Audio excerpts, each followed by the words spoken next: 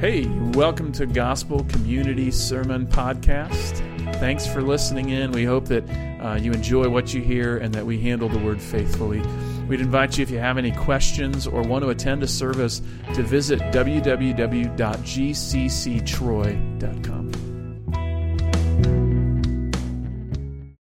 I don't know if you've ever heard this statement before, but Jody and I, when we would go look at houses some years ago, there was this phrase that kept coming up from realtors and other people that they would say, a house has good bones. I have to admit, I have no idea what that phrase means, right? A house has good bones. I think it's a statement about the structure of the house. It's framed well, supported well, the foundation, the floor joists. But it occurred to me that it's like the worst condition that the house was in, the realtor would say, but this house has good bones. It's like the front door is falling off, but it better have good bones.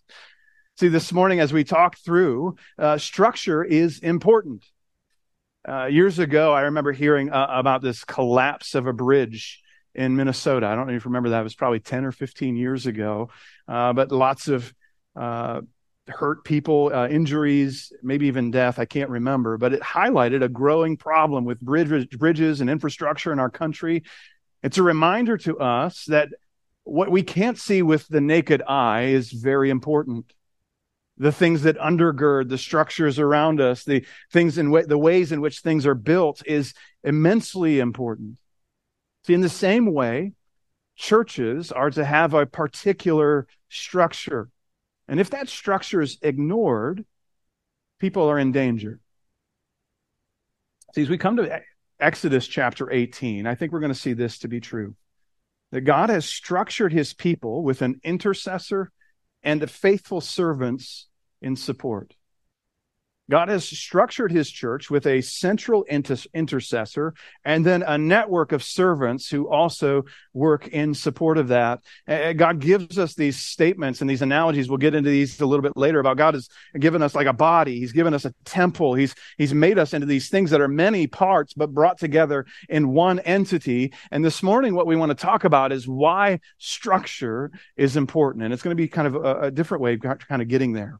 We're going to break this down in two different sections. In Exodus 18, verses 1 through 12, God's deliverance brings his people together. God's going to invite his people together as Moses starts to tell the story of how God delivered Israel from Egypt. And then in verses 13 through 27, we'll see the section we just read. In that section, God's gathered people need supported leadership. And we'll talk through that a little bit. But I want to start in this morning in Exodus 18, verses 1 through 12. And we're going to start with this idea that God's deliverance brings his people together. Look at Exodus 18, verse 1 with me. Jethro, the priest of Midian, Moses' father-in-law, heard of all the good that God had done for Moses and for Israel, his people, how the Lord had brought Israel out of Egypt.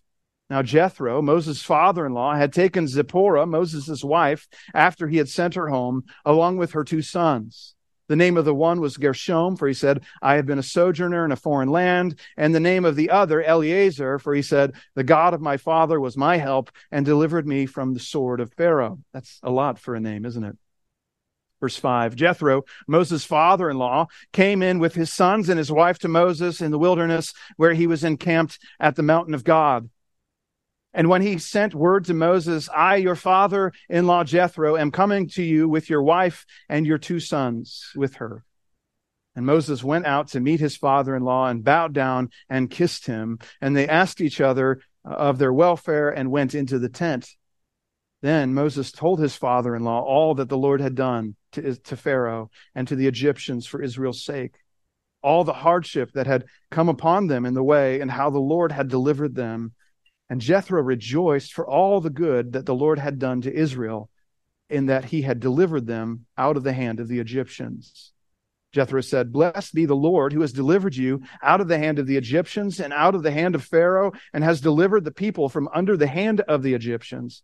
Now I know that the Lord is greater than all gods, because in this affair they dealt arrogantly with the people. And Jethro, Moses' father-in-law, brought a burnt offering and sacrifices to God. And Aaron came with the elders also of Israel to eat bread with Moses' father-in-law before God. You're saying, what on earth is happening here? There's so much going on. And this is a kind of a reminder. This isn't the first time we've met Jethro. Jethro has actually been already involved in the book of Exodus. Verse 2 tells the story a little bit of kind of Jethro's involvement in Moses' family.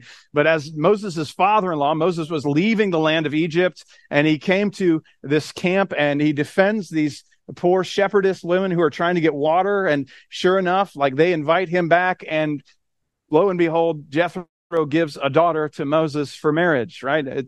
For single guys, we can take that home, right? Defend a maiden at a well somewhere, and you're good to go.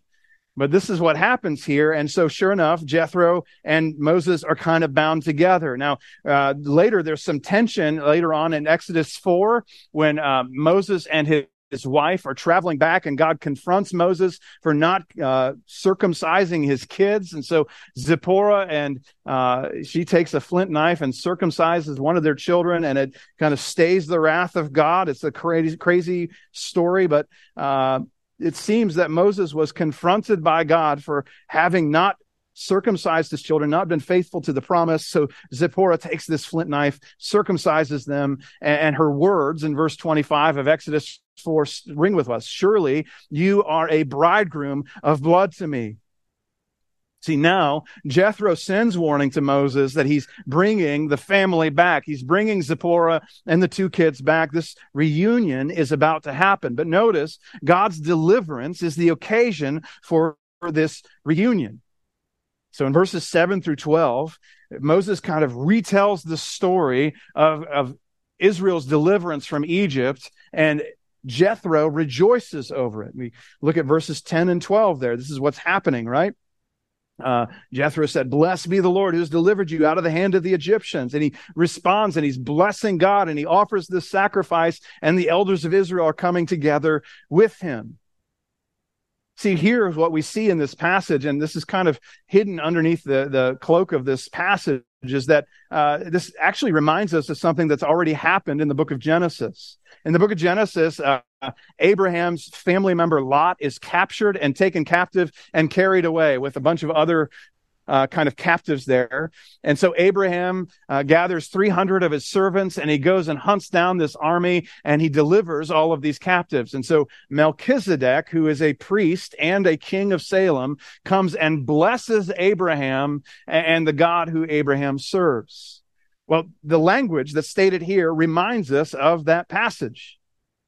See, both I'm going to call him Mel because I don't want to say Melchizedek. Mel and Jethro, they bless God for the delivering. There's a slide here that we can pull up. See, Melchizedek, look what he says in Genesis chapter 14, verse 20. "Blessed be God Most High, who has delivered your enemies into your hand." Now look at the phrase from Jethro. "Blessed be the Lord who has delivered you out of the hand of the Egyptians." See, we have the same phrasings going on. Both are recognizing God's blessing upon these individuals and recognizing God's delivering work upon these individuals. And it's worth noting that both of these men are priests outside of the order of Israel. They're not priests that are descendants of Abraham. They're not priests out of some kind of Jewish tradition. These are priests from outside of the people of God, recognizing God's power and authority, his delivering work. See, the upshot of these stories is praise for God from unexpected places. This is the first fruits of the nations experiencing blessing through their connection with Abraham and his descendants. They're coming back and they're bestowing blessing upon God through the works of Abraham and Moses that God had accomplished, right? And notice this is just one sign of what's happening here, that as Moses continues to tell the story of God's redemption, more and more people start to gather. Jethro comes when he hears the story of God's deliverance in verse 1 and verse 6. And Jethro brings Moses' wife and kids in verse 6. And as they continue to tell the stories of God's deliverance to Jethro, all of the elders of Israel start to gather around as Jethro makes a sacrifice to God. See, the more they tell of God's deliverance, the more people start to gather around. I don't know if you know this, but some of the greatest structures, they gather different, falling water. Have you ever heard of that? It's a Frank Lloyd Wright home. It says that they have 135,000 visitors come to this Frank Lloyd Wright home. There's about 1.2 million people that visit the Guggenheim Museum in New York City. Every year, 7 to 8 million people gather to see the Taj Mahal. See, great structures gather people.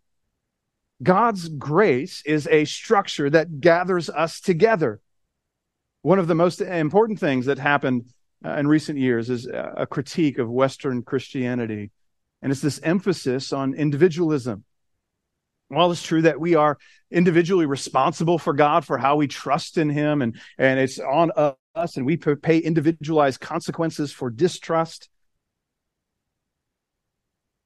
it seems like we might have overstated this at times. It's a reminder that when we read the Scriptures, there's a community, there's a you-all-ness to the Scripture, not just a you individually. So we've atomized Christianity. And now we hear particular statements that I think would sound strange to saints that went before us. We hear things like this: I think what this passage means to me, or I love Jesus, but I hate the church. I've heard people say that. Or my version of church is to be done alone in the woods. I've heard that statement made by someone who was an elder of a local church. You see, we have these atomized, individualized views of Christianity. But when we read the New Testament, when we read the Scriptures, it's incorporation into Christ. It means incorporation into His body as the church. You see, the gospel was meant to be like a warm fire. You might just imagine this morning for a second that you go to Chicago on the coldest day of the year and you start a barrel fire. Just wait and see who shows up. The one thing that's in common for all of these people is the need for warmth. See, the church gathers around Jesus because we all have need. And the more we speak openly of God's grace, the more it's like this barrel fire that gathers all of these different kinds of people together, that gathers them around the warmth that binds them together, that they need warmth. We need Christ. What happens here is that Moses quickly finds out that all these delivered people need to be led. All these people that God has entrusted to Moses, that God has miraculously delivered, now they need to be led. They need particular structures and disciplines in place, right? How are God's people, those gathered around the fire, so to speak, supposed to be led? How are they supposed to be cared for? And so we see this in verses 13 through 27, that God's gathered people need supported leadership. Look at what he says in verse 13. The next day, Moses sat to judge the people. And the people stood around Moses from morning till evening. And when Moses' father-in-law saw all that he was doing for the people, he said, "What is this that you are doing for the people? Why do you sit alone, and all the people stand around you from morning until evening?" And Moses said to his father-in-law, "Well, because the people come to me to inquire of God. And when they have a dispute, they come to me, and I decide between one person and another, and I make them know the statutes of God and His laws." And Moses' father-in-law said to him, "What you are doing is not good. You and the people with you will certainly wear yourselves out, for the thing is too heavy for you. You are not able to do it alone. Now obey my voice. I will give you advice, and God will be with you. You shall represent the people before God and bring their cases to God, and you shall warn them about the statutes and the laws and make them known the way in which they must walk and what they must do. Moreover, look for able men from all the people, men who fear God and who are trustworthy and hate a bribe, and place such men over the people as chiefs of thousands, of hundreds, of fifties, and of tens. And let them judge the people at all times, even every great matter they shall bring to you, but any small matter they shall decide themselves. So it will be easier for you, and they will bear the burden with you. If you do this, God will direct you, and you will be able to endure, and all this people also will go to their place in peace." Jethro starts by asking a question. Why are you leading alone? Starts and he witnesses Moses' everyday life, his day in and his day out, right? And we see this contrast that happens in verse 13, right? We see that Moses is sitting while everyone else around him is standing. It was just the last chapter that the plan was that Moses was to go up the hill during this battle, that he was to stand on the hill, that he was to raise his hands. But he was too exhausted, so he had to sit down, and the two brothers around him held his hands up so that Israel could win the battle. But now, here, Moses is once again seated. Everyone else is standing around him. And the picture is this. It's this utterly exhausted Moses who spends morning until evening deliberating on issues, who has to sit while anyone with a problem from all the nation of Israel will gather around him and tell him about their issues. And so Jethro poses this question in verse 14. What is this that you are doing for the people? It's as if to say, help me understand, explain this to me. In verse 14, he says again, why do you sit alone and all the people stand around from morning until evening? Now notice two items that are part of Jethro's question that kind of point us at his intention. First, he suspects this kind of lone wolf tendency with the word alone. Why do you sit alone? Secondly, he points out the exhaustion of the longevity of the day from morning until evening. Moses, why are you sitting alone all day long deliberating in this way? Why are you doing that? Moses gives a good answer in verses 15 and 16, or I could be wrong, verse 25. Nope, 15 and 16, excuse me. Because the people come to inquire of God. It's a good answer, right? Moses responds back in verse 15 and 16. He said, no, they come to me and I go and speak to God and then I come back to them with answers. I'm kind of this go-between. This is a very necessary thing to do. He speaks to God and deliberates their issues. He is God's representative. Thus, he weighs in on all of their disagreements. Now, you just got to remember at this point, there's no Bible, there's no law, there's no handbook, there's no kind of manual on how to handle all of these situations. There's just Moses who talks to God and knows God. And so if you've got questions, if you've got a problem, you call Moses. You sit with Moses for an hour and you talk about your problem and what's happening, and Moses deliberates for you. See, Jethro, in all of his wisdom, though, comes back and he points out a problem. He says this, that leading alone is a short-lived solution. Look at verses 17 and 18. Look at what he says. Verses 17, Moses' father-in-law said to him, what you are doing is not good. You and the people will certainly wear yourselves out, for the thing is too heavy for you. You are not able to do it alone. Jethro says, this isn't good. We just stop there for a second because it should kind of prick something in our mind. Back in verse 9, Jethro rejoiced. Verse 9 says, Jethro rejoiced for all the good that the Lord had done. And now Jethro is saying, this is not good for you to what? Be alone. Does that sound familiar? Does that prick up your ears? This is straight from Genesis chapters 1 and 2, right? Genesis 1, God is creating the earth, and at the end of each day of creation, he pronounces it good. He said, God made the heavens and the earth, and at the end of day 1, he created it, he called it good, right? But then when we get to Genesis chapter 2, Adam is alone, and he's supposed to name all of the animals. There's male deer and female deer. There's a male dog and a female dog. There's all of these things, but it was not good for Adam to be alone, according to Genesis chapter 2, verse 18.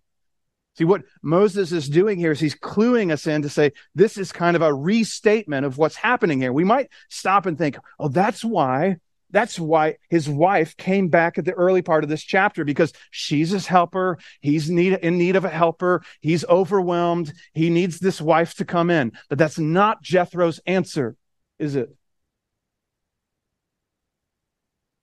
It's just a reminder to us. God has specific roles, men, women. 1 Timothy 2 is very clear about this. Paul says, I don't allow a woman to teach or have authority over a man. We believe here that God has limited this role of eldership to men specifically.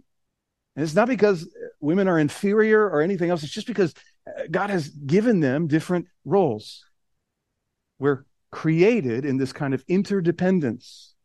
One of the roles that females have is childbirth and child rearing, stated right there in 1 Timothy chapter 2. And one of the roles that men have is leadership and structures within the church. So what happens then is Jethro suggests a course of action, that this wasn't good, and his solution is to provide helpers for his servant Moses. And so he offers a wise solution in verses 19 through 23. It's leadership with support brings longevity. Look at verse 19. Now obey my voice. I will give you advice, and God be with you. You shall represent the people before God and bring their cases to God. You shall warn them about the statutes and the laws and make them know the way in which they must walk and what they must do. Moreover, look for able men from all the people, men who fear God, who are trustworthy and hate a bribe, and place such men over people as chiefs of thousands, of hundreds, of fifties, and of tens.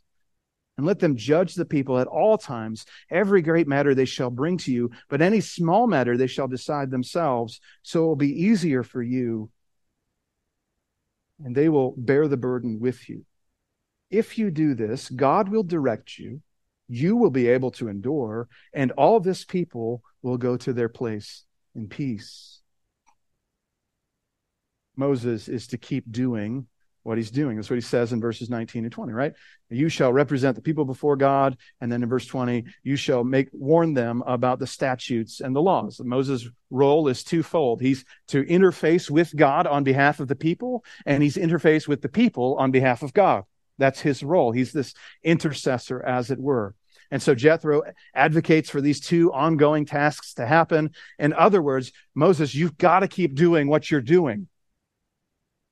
But you need to entrust some of this work to faithful men, to qualified men. Notice the qualifications, right? Look for able men, verse 21, from all the people, men who fear God, who are trustworthy and hate a bribe.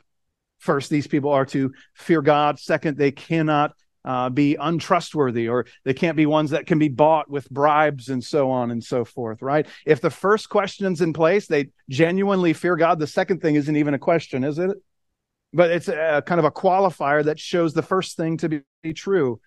Truth be told, if this first qualification is on point, if they truly fear God, the second qualification will naturally fall in its place. And so Moses directs them, or Jethro directs them, to set up these chiefs over thousands and over hundreds and over fifties and over tens. And the big questions are supposed to kind of work their way up to Moses, and the small questions are supposed to be dealt with at the ground level, as it were. It kind of works like our court system, right? We might introduce legislation in a local court, and it works its way up to regional and all the way up to the Supreme Court eventually. That's what Moses is doing here. And so then in verse 23, he gives this faith-filled vision for what the outcome of this would be, what the future would look like.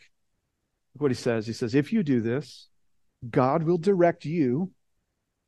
You will be able to endure, and all this people will go to their place in peace. God will direct Moses. Moses will be able to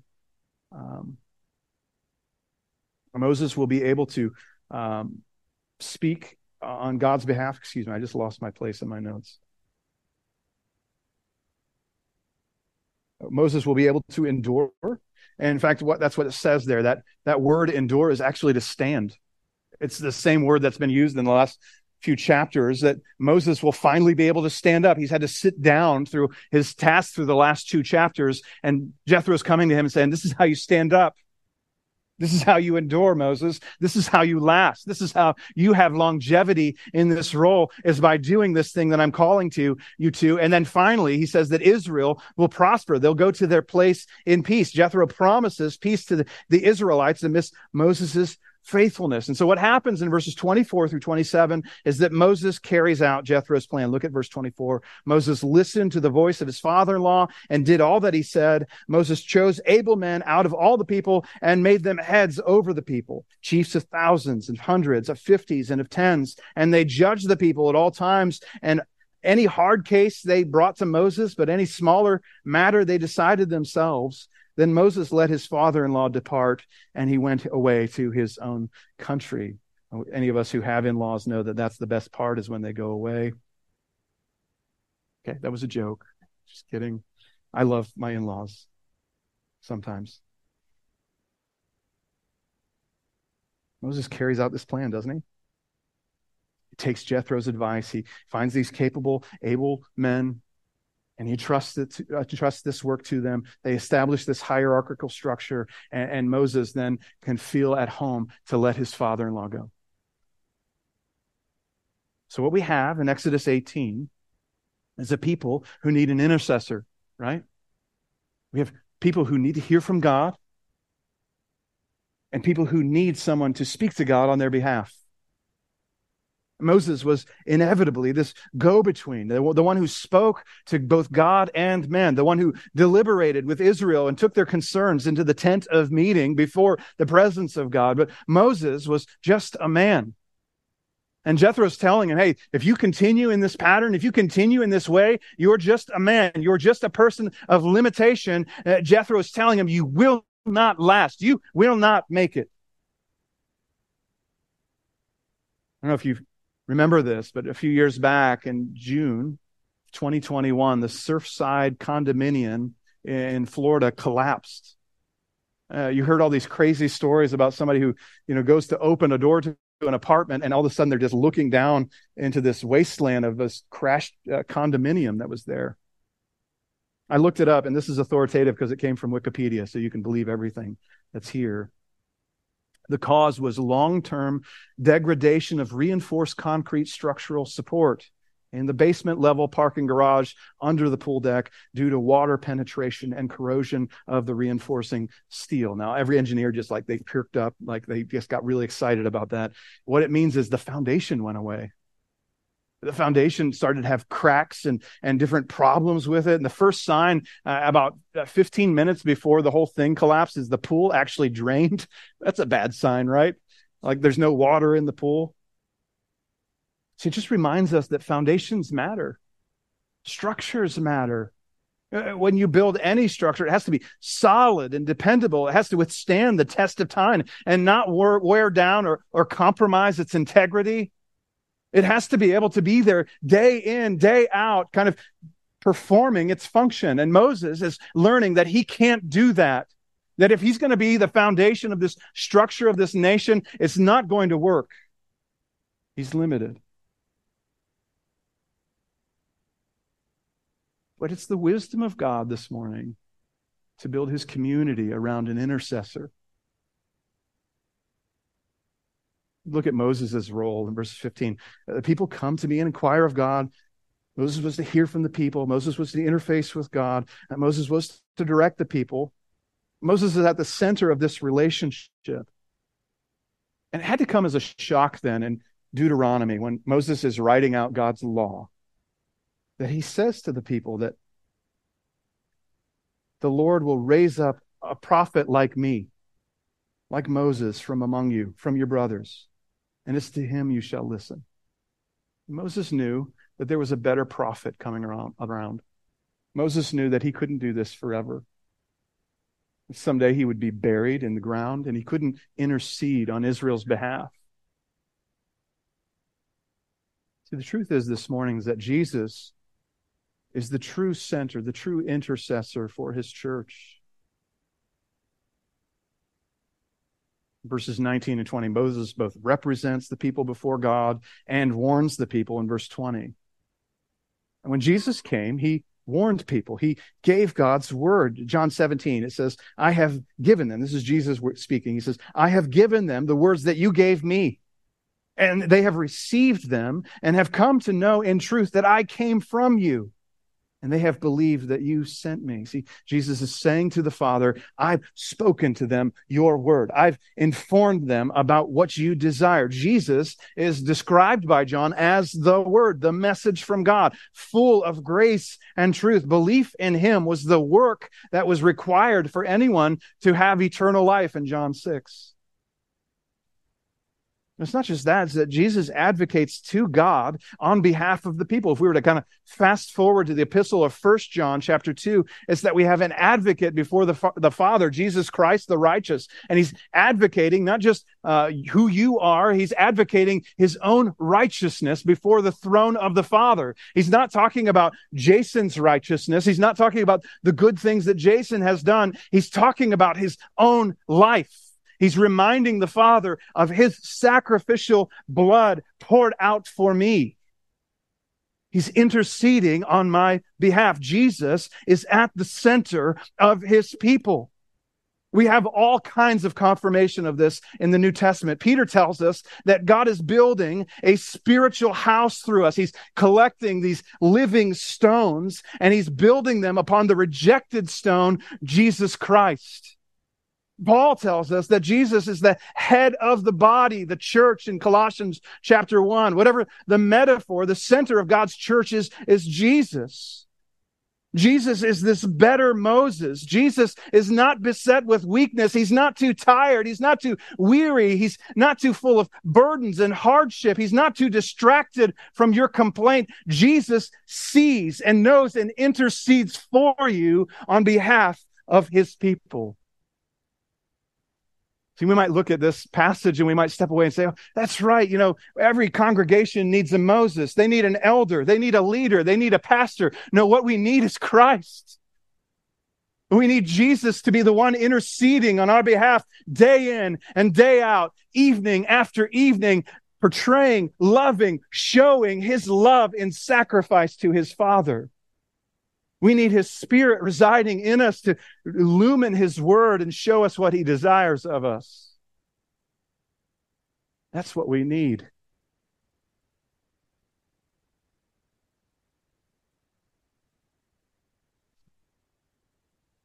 morning, we recognize that God has appointed his church to function this way.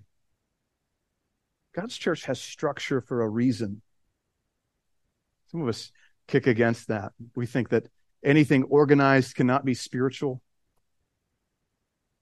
I remember hearing from a church planner, and he was describing that in the early going of his church, he felt like things were more spiritual if they were written on the back of a napkin. Like it was more spiritual somehow if they kind of thought up of whatever they were doing at some greasy spoon diner. They really kicked against structure of any kind, and they really went against that. But eventually, they had to kind of recognize structure serves churches. See, God has structured his church in a way that he has placed called men to lead it as elders. We believe that he allows capable men and women to serve as deacons. And finally, he's gifted all of his people to serve with their giftedness in various capacities. You, if you are in Christ, are gifted by the Spirit to serve others around you. But at the center of all of these happenings is the person of Jesus Christ. A few observations are pertinent for us here, right? Cult of personality is not community. Saying, what do you mean by cult of personality? You understand what I mean by that? There's one leader at the center of something, and everyone else kind of gathers around. And as soon as that leader disappears, it's like the whole thing crumbles, right? That's not what biblical community was meant to be. The same way chaos is not community. Like where there's no structure, there's no assigned roles, there's nobody who has some kind of work or defined workspace. Everyone relates directly to God and does whatever they want. That's not necessarily community either. See, our community is meant to be centered around the person of Jesus Christ, isn't it? We gather as those who gather around the fire in Chicago, as it were. Those who have need, who need grace and mercy from God. That's what brings us together. I just want to take a moment because I think it's pertinent here. There have been this growing swell of comments that I've heard, not from people here, but just recently, just out and around, of people who describe themselves as spiritual, but don't want to be attached to any specific community. Now, I recognize I'm preaching to the choir almost literally here this morning, right? You are all here. You're worshiping with us. You're a part of a church. You're part of a local congregation. But there has been this trend in recent years to kind of push away from organized religion, as it's called, and to kind of engage spiritually however I see fit on my own terms. I hear of people who are advocating a spirituality that's disconnected from particular local assemblies. And some say they say things like, I can do Christianity by myself. I have the Spirit. I have the Word of God. I can do this on my own. I don't need brothers and sisters. Sometimes that's the statement. Another statement that I hear sometimes is people will come and they'll say, sometimes I wake up on a Sunday morning and I think, I really need a good fellowship this morning. So I'm going to go to this church over here that has great fellowship. And then next Sunday, I need a good sermon. So I'm going to go to this fellowship over here. And sometimes they wake up and say, I just need coffee, and they come to Gospel Community, right? See, I suspect that people who say such things are missing two essential pieces. They haven't thought that consistent participation in a local church actually confronts them in certain ways that they won't get if they just kind of are in and out of a local body. They're unknown to the people that reside in all of those different congregations that they participate in. They don't do Bible study. They don't do life with those people. They are just unknown. And so there's aspects of their life and their living that will go unchecked because they are not submitted to a local church body. And I just want to present that as something to consider. But secondly, another aspect that we don't often hear is that their giftings, which could serve local brothers and sisters in local church bodies, are going unused. They have no vision for the fact that God has called them to serve brothers and sisters in particular ways in particular bodies of believers, right? They don't have much of a sense of how God has gifted them and allowed them to participate in a body. See, at bottom, all they're thinking about is what they want, without any consideration of what they need or what they offer. See, if God is building us into a spiritual house, like Peter says, where he's stacking person on person on person, I would think that the last thing you would want to be is some separate brick, disconnected from the church that God's building. I think that one of the things that's most beautiful about what God has done is he's building a people for himself, brick by brick, person by person, and he's structuring it and bringing it together as he has placed his intercessor at Paul says, the cornerstone.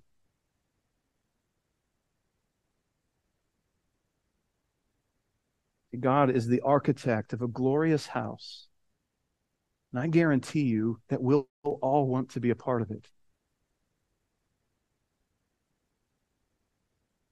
Don't miss out on this.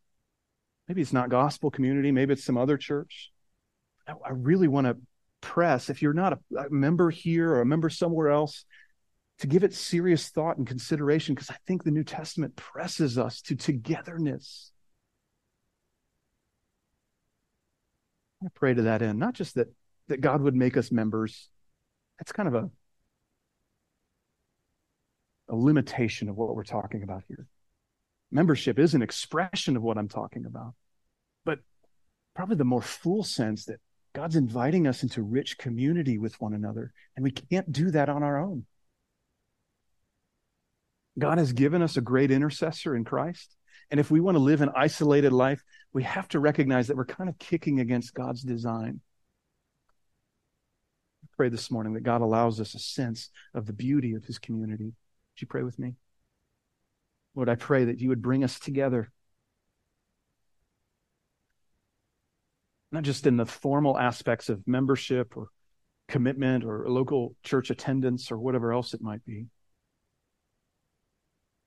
that you would bring us together in rich community. Lord, as you describe, that we're called out ones. We are those who are gathered together through our faith in your Son, Jesus. So, Lord, give us a passion for your people. Give us a desire to serve those around us, to live in rich community with others. Lord, as an expression of that, I pray that you would bless our time together our food that we're about to have as we gather together for our family meal. I pray that it would be rich with fellowship, rich with beauty and glory of Jesus Christ as we honor you with our conversation. We pray these things in Jesus' name. Amen.